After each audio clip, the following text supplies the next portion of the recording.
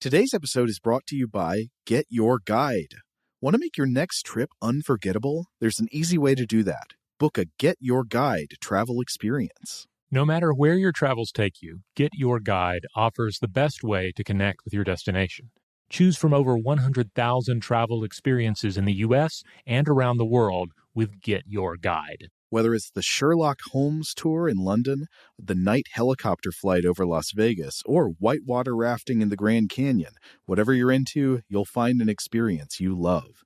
Discover and book your next unforgettable travel experience at getyourguide.com. BP added more than $70 billion to the U.S. economy in 2022. Investments like acquiring America's largest biogas producer, Archaea Energy, and starting up new infrastructure in the Gulf of Mexico. It's and, not or. See what doing both means for energy nationwide at bp.com/investing in America. Today's episode is brought to you by Alienware. During Dell Tech Fest, score game-changing innovations with limited-time deals on select next-gen Alienware gaming tech. New dimensions await with advanced gaming systems like the Alienware M18 laptop, powered by an Intel Core i9 processor, featuring awe-inspiring visuals, liquid cooling, three-dimensional audio with Dolby Atmos, and impressive overclocking potential. Your dream setup, amazing prices, and free shipping await you for a limited time only at alienware.com/deals. That's alienware.com/deals. AirPods Pro with adaptive audio automatically keeps out the sounds you don't want to hear so you can listen to your music, and lowers your music to let in the sounds you do need to hear. Hi there. Hi, what can I get you? I'll have a strawberry mango coconut probiotic smoothie with wheatgrass. Anything else? Extra wheatgrass. Here you go. AirPods Pro with adaptive audio. Available on AirPods Pro 2nd generation when enabled. Welcome to Stuff to Blow Your Mind from HowStuffWorks.com.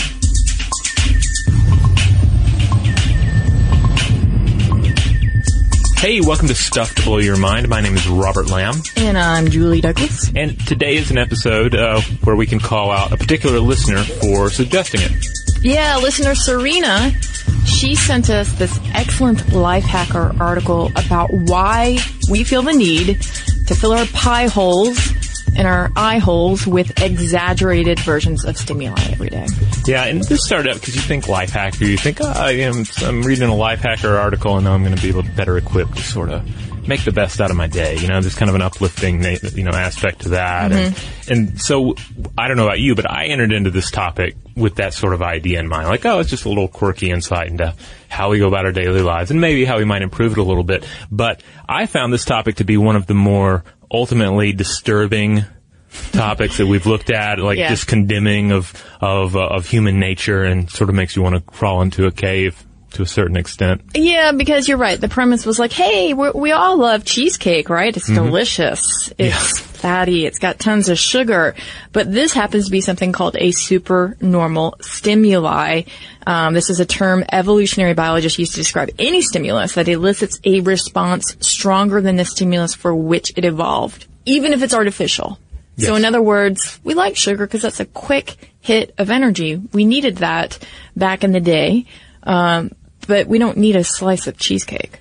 Yeah, sugar is probably the easiest example to just call out, and generally well, not even really a harmless one, but a less harmful version than some of the things we're going to look at here, because the basic idea is how much raw sugar can you find in the natural environment. If you're a prehistoric hunter-gatherer, maybe you'll find some berries, maybe you'll find some sort of a carrot, but you're not going to find, a big sucker, a big dum-dum, a whole field of Tootsie Rolls to feast on. That is supernormal stimuli. That is a version of the stimuli that we seek as an organism, except it is blown out of proportion. It is the crack cocaine of sugar, and certainly crack and heroin, methamphetamines. These are other examples of supernormal stimuli that have had a huge effect on humans. Yeah, in my mind, there's a whole class of desserts called porn desserts. Yeah. Do you know what I'm talking about? Like there's like 16-layer caramel cakes that are just so huge and big and with,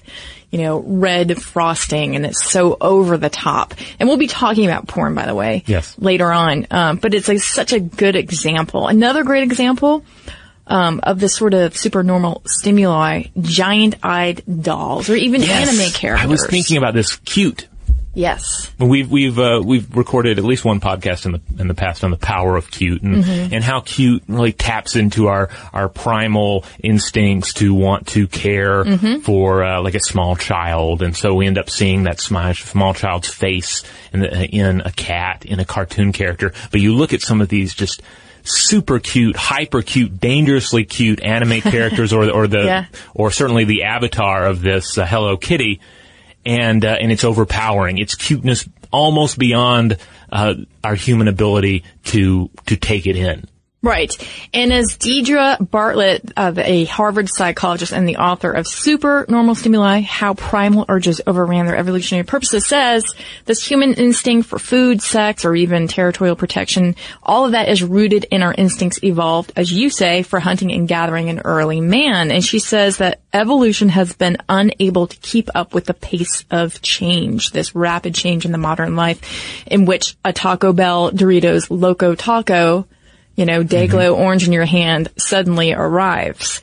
Our bodies and our minds aren't really unable to water down that instinct, that response to that food or that stimulus. Yeah, I mean, because on a basic level, what does the human creature need in order to survive? It needs to mate and reproduce. It needs to take in food. It needs to find these various tastes that please it. It needs protection. It doesn't need a lot of things. But then we layer on all the complexities of human civilization, our technology, our art, our ability to find all of the stimuli that we crave, and then just pump them up to an unbelievable degree.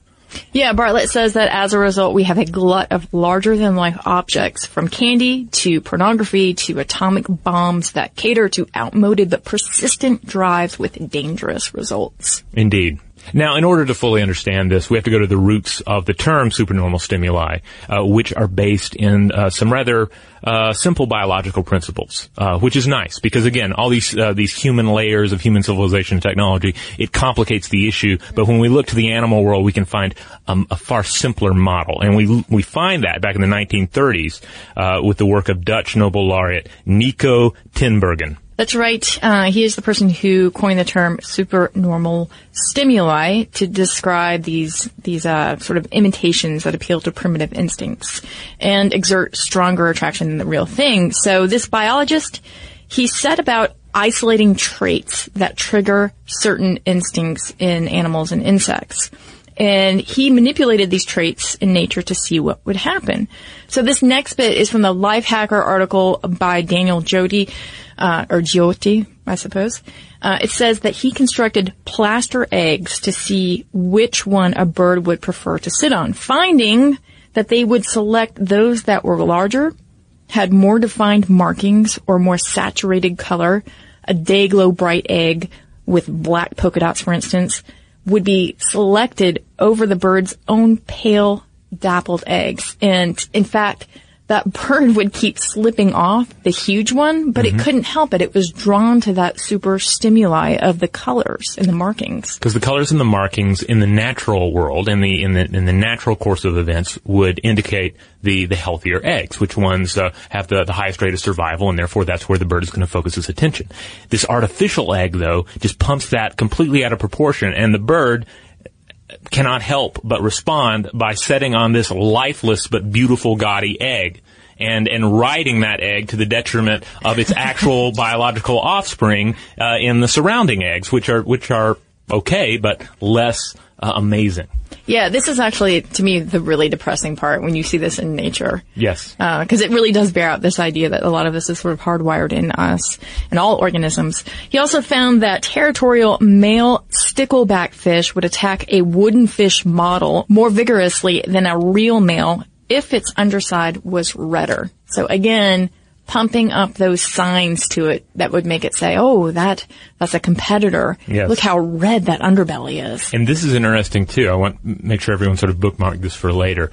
Here we have supernormal stimuli that is in kind of in the negative realm as opposed to the positive. Something that's based in fear as opposed to desire. That's a really good point, the aggressive part of it, right?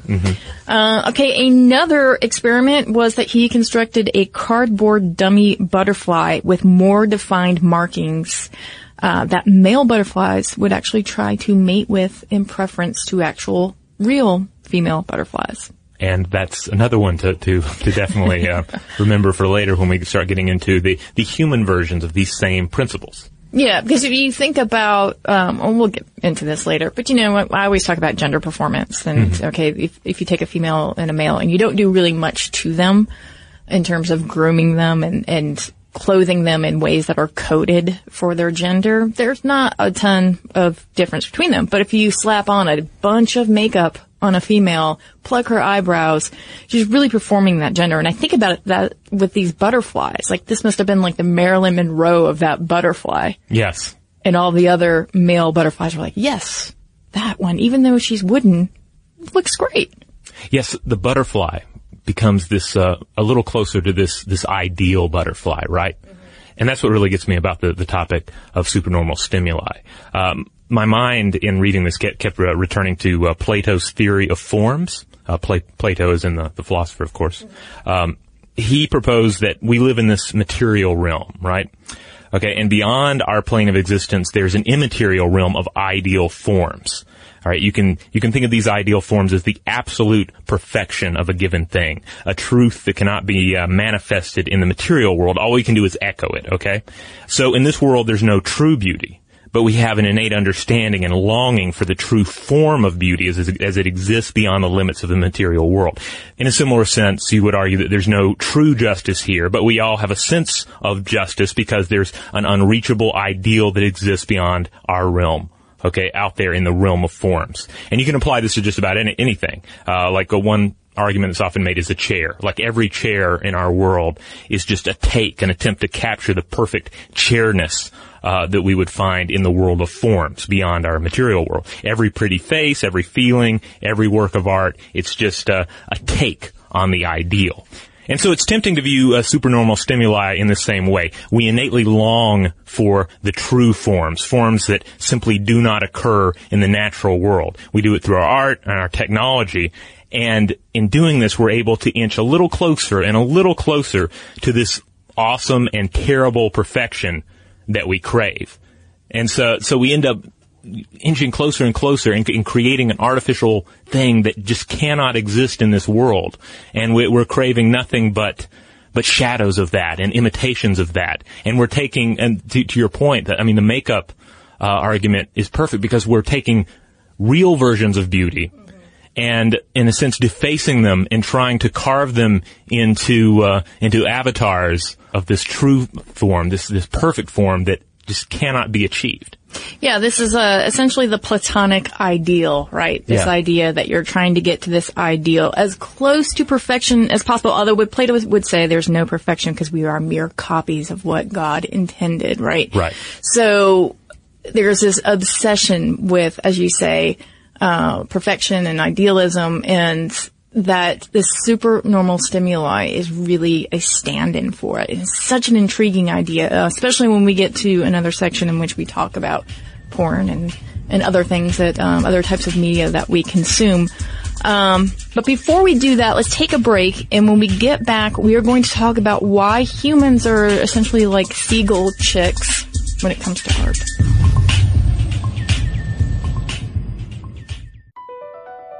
BP added more than $70 billion to the U.S. economy last year by making investments from coast to coast.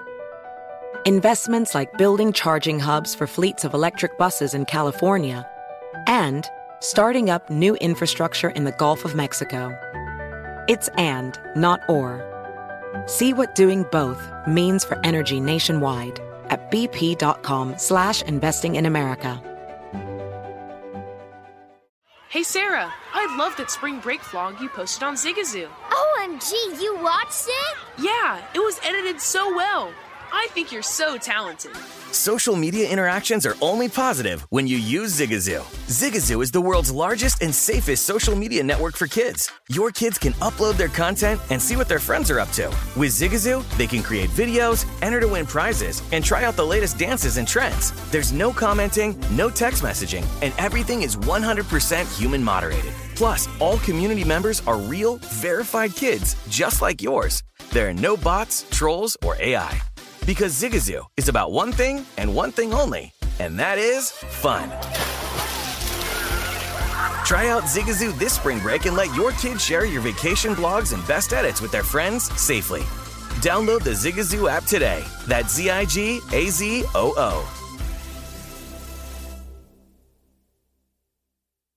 There's plenty to celebrate in March and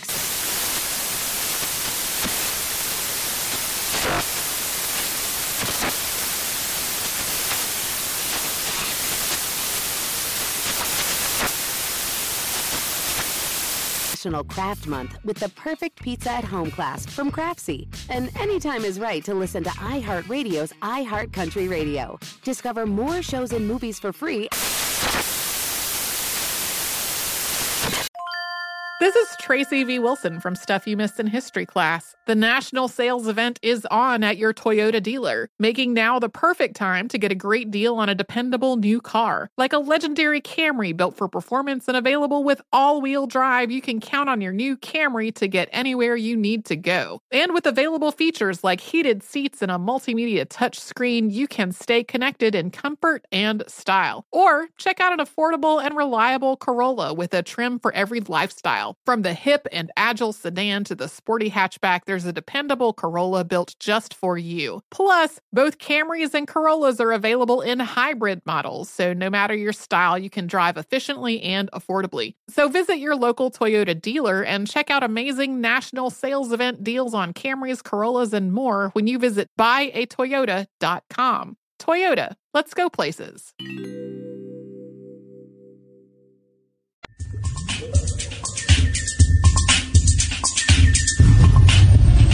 All right, we're back. We are going to revisit this topic, art, and why we're drawn to it, because we did a podcast on this. I believe it was like The Science of Beauty or along those lines. And we talked about V.S. Ramachandran, who has some really great and interesting ideas about art that he says that are hardwired to the way that we respond to our environments. And particularly, he says, we evolved in a camouflage environment, and we are rewarded when we identify objects and patterns. And that's why we like to seek them out so often in this idea called grouping. So he says that when you are looking at a artwork, you can't help but be pleased on some level if you can detect those patterns.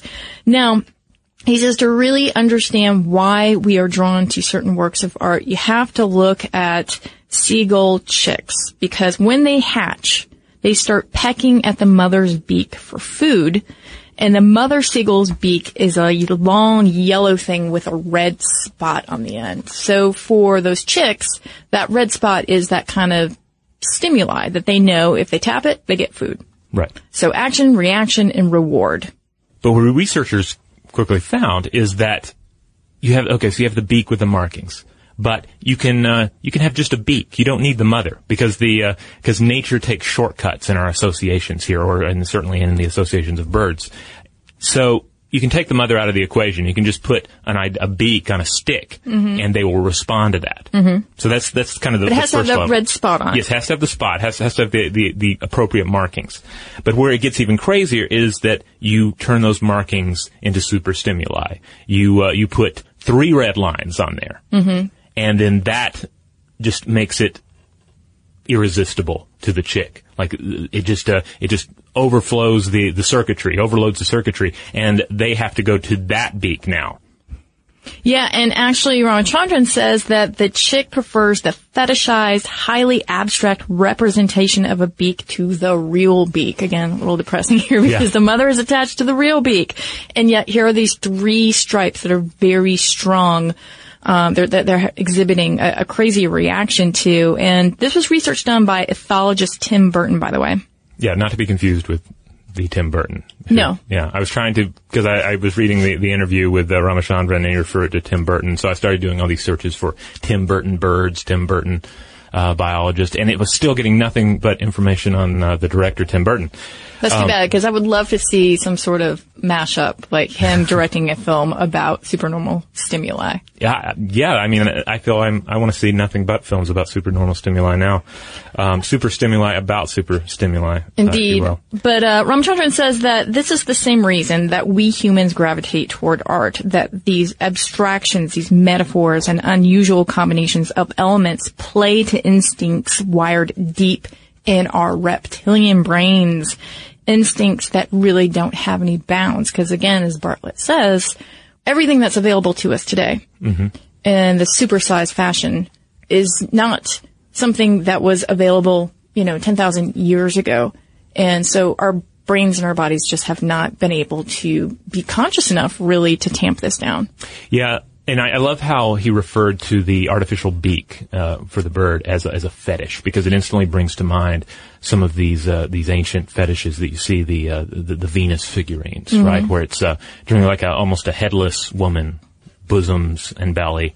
And in a sense, even in a very primitive sense, this is an idealized female form. And of course, through the history of art, you see lots of idealized versions of the female form. I mean, the Venus de Milo, for example, is just another Venus in a very long, tradition of Venuses. Well, yeah, I mean, the code of those pieces of art is basically that your genetic material is going to survive better in this person, maybe, because perhaps there will be stronger offspring or more of a chance to copulate with this person, or those are all the signs that are coming from that particular piece of art.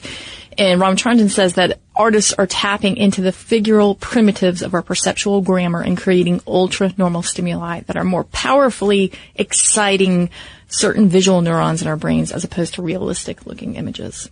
Yeah, like when we did our podcast on the art, savannas came up, landscapes. Yeah. That there are certain artistic interpretations of landscapes that arguably get into our brain more. That are more pleasing. More pleasing, but essentially get their claws into us because on a very primitive level, we see it and we know that this would be a good place to live. It's like, oh, there's some trees, I can seek some cover there. There's some water I can drink. Everything that Bob Ross describes when he's painting a landscape, like those are all things that are, those are all aspects of a landscape that would be pleasing to the human organism. Yeah, I remember from that too that the vantage point was really important, that you would want to be up on a hill in those landscape paintings so that you would be able to see out, not just, over your kingdom, but be able to see any intruders coming upon you. Right. All right, so that's art. It's one thing to think about the aesthetic world, but how do we take this and apply it to the less aesthetic worlds of, say, fast food? Well, as we had mentioned before, especially with sugar, our bodies need a little bit of it. And so we have, those big, crazy anime eyes looking at that and taking all of that in and thinking, I want the entire thing. So, for me, I think this topic is really writ very large in junk food. Yes. Because food is energy. We gravitate to it.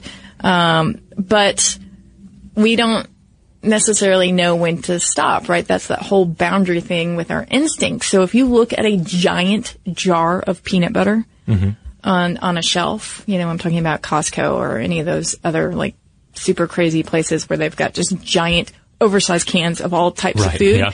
On some level, that's tapping into the primal brain. And somewhere, some evolutionary biologists might say that jar of peanut butter is a promise to you that you're not going to have to leave your cave very often for food and you won't encounter as much danger. Yeah, because your body is saying, that stuff is great. That is what I crave. I want as much of that as we can possibly get so that I can stockpile it and have it whenever I want. I will not have to leave my apartment for 3 months with that jar of peanut butter. But, of course, there's an idea here that we live so much in the symbolic world. And so some of these meanings can't help but drill down into us. I can't help but think of French fries in terms of supernormal stimuli, because what are French fries? Your average order of French fries, covered with ketchup.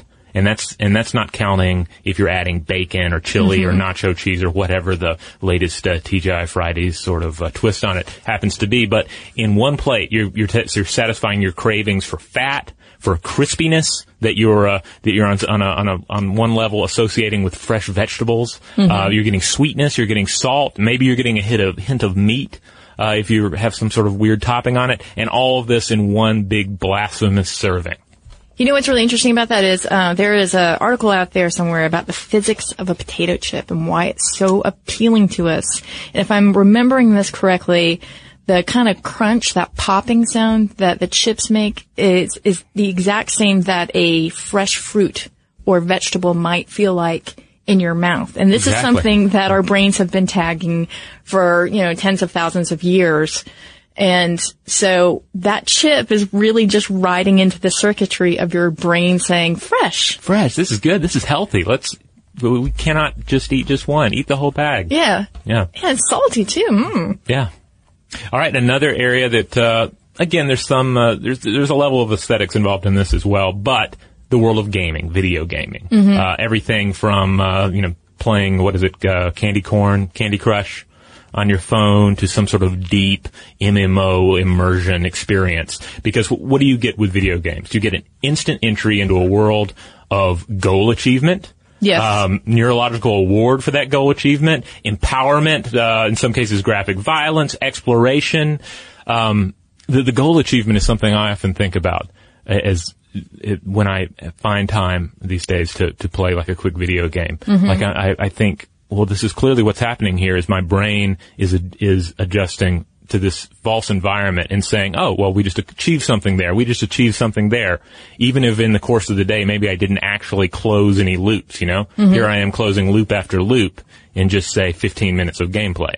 So this reminds me of two things. One is the stickleback fish, right? Because you've got the red underside of the wooden fish, the more aggression toward that. And video games are so beautiful, if I may say that.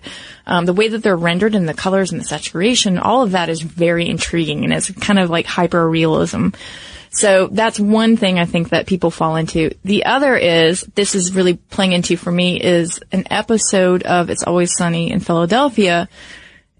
And are you familiar with this? Yes, yeah, I've watched a number of episodes. Oh, it's good stuff. It's great. And one of the characters is Dee, and she's kind of always shoved around by the other guys in this gang of theirs, so to speak. And she turns to the virtual world with avatars to try to vanquish them in a sense. Because in real life, she has not much power or control over the situation, but she creates these characters, and everybody in the town gets to know the virtual reality players in this game get to know that gang, and they know how Dee is describing them in this other world. It is probably my favorite It's Always Sunny in Philadelphia episode, and there's this great idea behind it all that they're just all on a turtle's dream in outer space. Oh, that's pretty awesome. I'll have to check that episode out. Yes. I love that you mentioned the word avatar, because certainly avatar in the gaming world is one thing. It's the version of us that goes into this lesser world. And in the world of cosmology and religion, an avatar is a version of a god that we as humans can interact with, or at least some aspect of a god that we can comprehend. And in thinking about the ideal forms of Plato, I can't help but think of those forms in that ideal realm as being kind of like gods, kind of like a pantheon of gods, where each deity is again an idealized version of something that we want out of life. And in the gaming world, this adversary that you're shooting in this 15 minutes of gameplay in the evening, that is the ideal version of an adversary, kind of an avatar of some ideal enemy, and you're vanquishing it. In the same way that this artificial version of a beautiful woman in a magazine is again an avatar of ideal beauty that we've created, some version of the unimaginable perfection beyond our realm that we have we've cobbled together in our realm. Ooh, let's jump off on that, because I think the beautiful woman thing that really plays into this idea of porn and, again, gender performance. And when we talked about lust in an episode of one of our 7 sins, we talked about this article called The Internet is for Porn, so let's talk about it. And I just wanted to reference it real quick in light of why we seek supernormal stimuli. In 1991, before ye old internet, I suppose by now, there were fewer than 90 porn magazines published in the U.S. Today, more than 2.5 million porn sites are blocked by CyberSitter. That's not all of them, but that's as many as CyberSitter has combed through. So now consider that porn is tapping into the reward circuitry of your brain with the release of dopamine. And dopamine is really that neurotransmitter, that chemical that keeps you seeking out that experience again and again. It's what helps form habits. Mm-hmm. So porn is this kind of really interesting aspect of supernormal stimuli because, you could have a person in the other room who is more than willing to have sex with you, mm-hmm. but some people will actually opt to say, just look at porn instead and interact with that image in their mind. And that is fascinating because here you might have the real thing, but, just like the beak, mm-hmm. the fake beak with the 3 stripes on it, you keep sort of going toward that fake thing. Or even more to the point, like the gaudy golden egg in the bird's nest. Yeah. It's not going to produce anything. It has no substance. It's just a gateway to the abyss.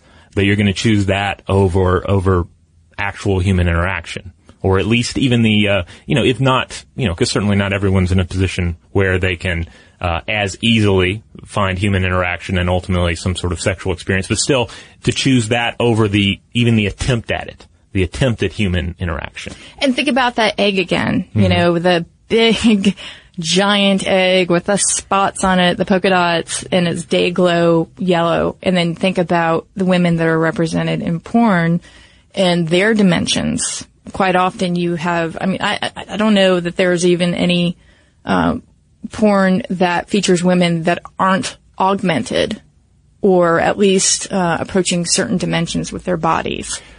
Well, there are a lot of different types of pornography. Obviously 70s porn. I'll tell you what, Patton Oswalt, the stand-up comedian, he did a bit, and I imagine still does a bit, pointing out that no matter what whatever a person's particular individual fetish is, no matter, this dark thing that they haven't told anybody, somewhere out there in the world, there's a team of people who have a magazine devoted to that and are just so bored with it. It's just so everyday. Now, this is an older bit that he did. I imagine you could basically extrapolate this to websites and just pornography in general. So, but every corner of sexuality, within limits, or maybe not even within limits, is represented out there. And that's part of the supernormal stimuli of it. Like you could just go out there and just fall down the hole of pornography mm-hmm. and almost never reach the bottom. And again, dopamine would be really helping to carve out those neural pathways mm-hmm. to keep you going again and again. So obviously, we are conscious of our behavior. We humans, we have that beautiful prefrontal cortex, which is helping us manage all these different things about our lives and helping us be conscious. So how do we want to look at this? Because, you can look at this in a light of a positive light. Supernormal stimuli in general or just pornography?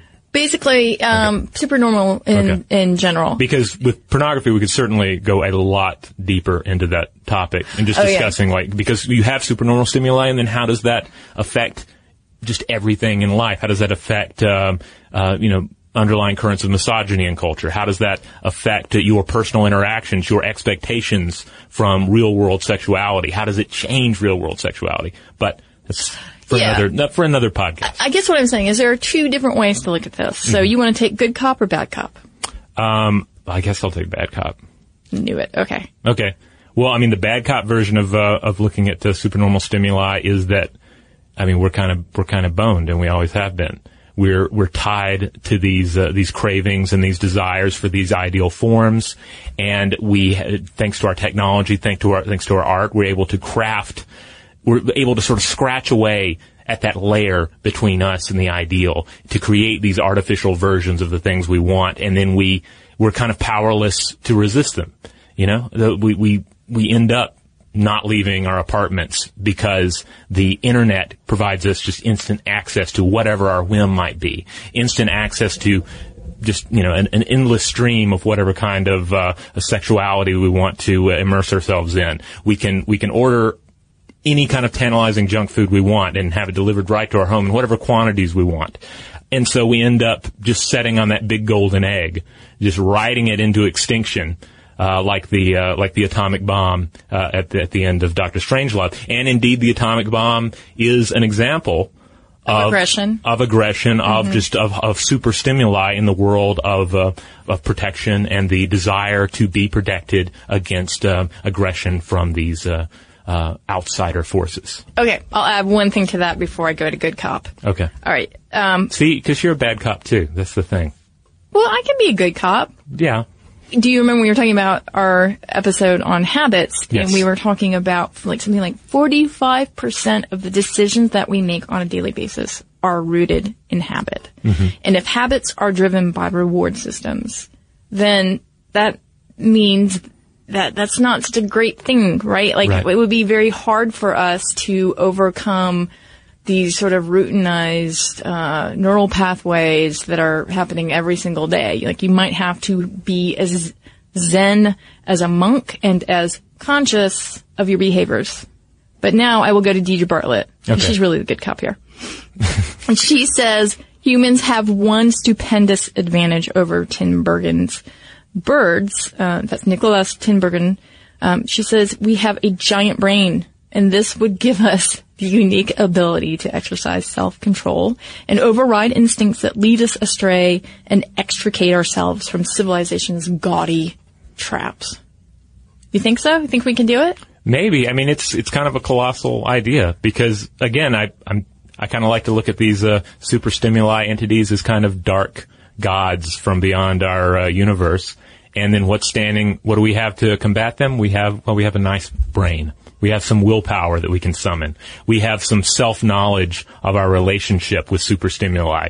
We can conceivably stop and realize, that even without getting into to porn, to go back to just beauty, to realize, that version of Scarlett Johansson that's on the front of that magazine is actually, she's wearing makeup, she has probably been photoshopped. Like, even though that is a real woman, that is an idealized version of a real woman. So we can be self-aware, we can exert willpower. So, yeah, I will agree with the good cops to a certain extent on that, but I feel like we're up against some pretty overwhelming odds. No, we like to rely on our lazy blueprint that we've created for ourselves. Or at least I should say I do. Because back to willpower, we've done, of course, podcasts on willpower, and we know that willpower is a depletable resource. So when we're most in command of ourselves, when we're most awake and aware of ourselves, then maybe we're the equal of these forces. But we can't stay awake all the time. We can't stay completely tanked up on willpower all the time. Unless we have a third eye that we can open to consciousness. But I think that kind of concludes where we are with this topic. I think so. There are a couple of bright spots in this world in which symbolic meaning is underpinning everything that we do. Indeed. We have the equipment to fight the good fight. So just keep that in mind. Suit up. Yeah, the next time cheesy fries come at you. All right. Obviously, this is a topic that everyone is going to have experience with on multiple levels, so we would love to hear from just about everybody on it. You can get in touch with us a number of ways. Of course, as always, go to StuffToBlowYourMind.com. That is the mothership. That is where you'll find all the podcast episodes and our latest blogs, videos, links out to the social media accounts that we use. And speaking of those, we're on Facebook, we're on Twitter, we're on Tumblr, we're on Google+. On YouTube, we are Mind Stuff Show, and you can subscribe there to stay on top of our latest videos. Yep, and if you have some strong feelings about like what sort of super stimuli makes you go ayuga, with the big cartoon eyes that come out of your head, let us know. You can send us an email at blowthemind@discovery.com. For more on this and thousands of other topics, visit howstuffworks.com.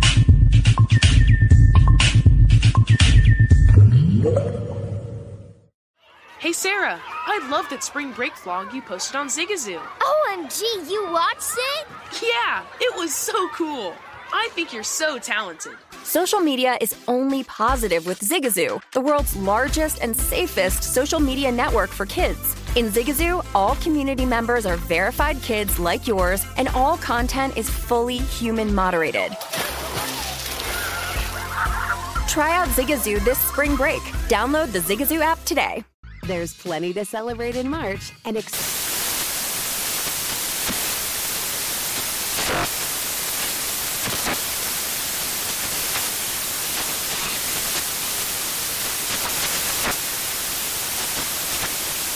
National Craft Month with the perfect pizza at home class from Craftsy. And anytime is right to listen to iHeartRadio's iHeart Country Radio. Discover more shows and movies for free.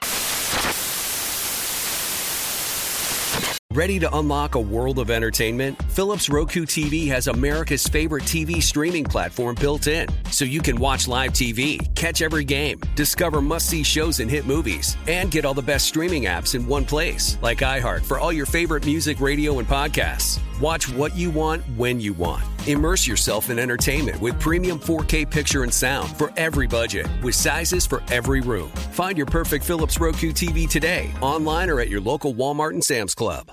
Hi, I'm Antonia Blythe, and this is 20 Questions on Deadline. Joining me today is Alison Brie.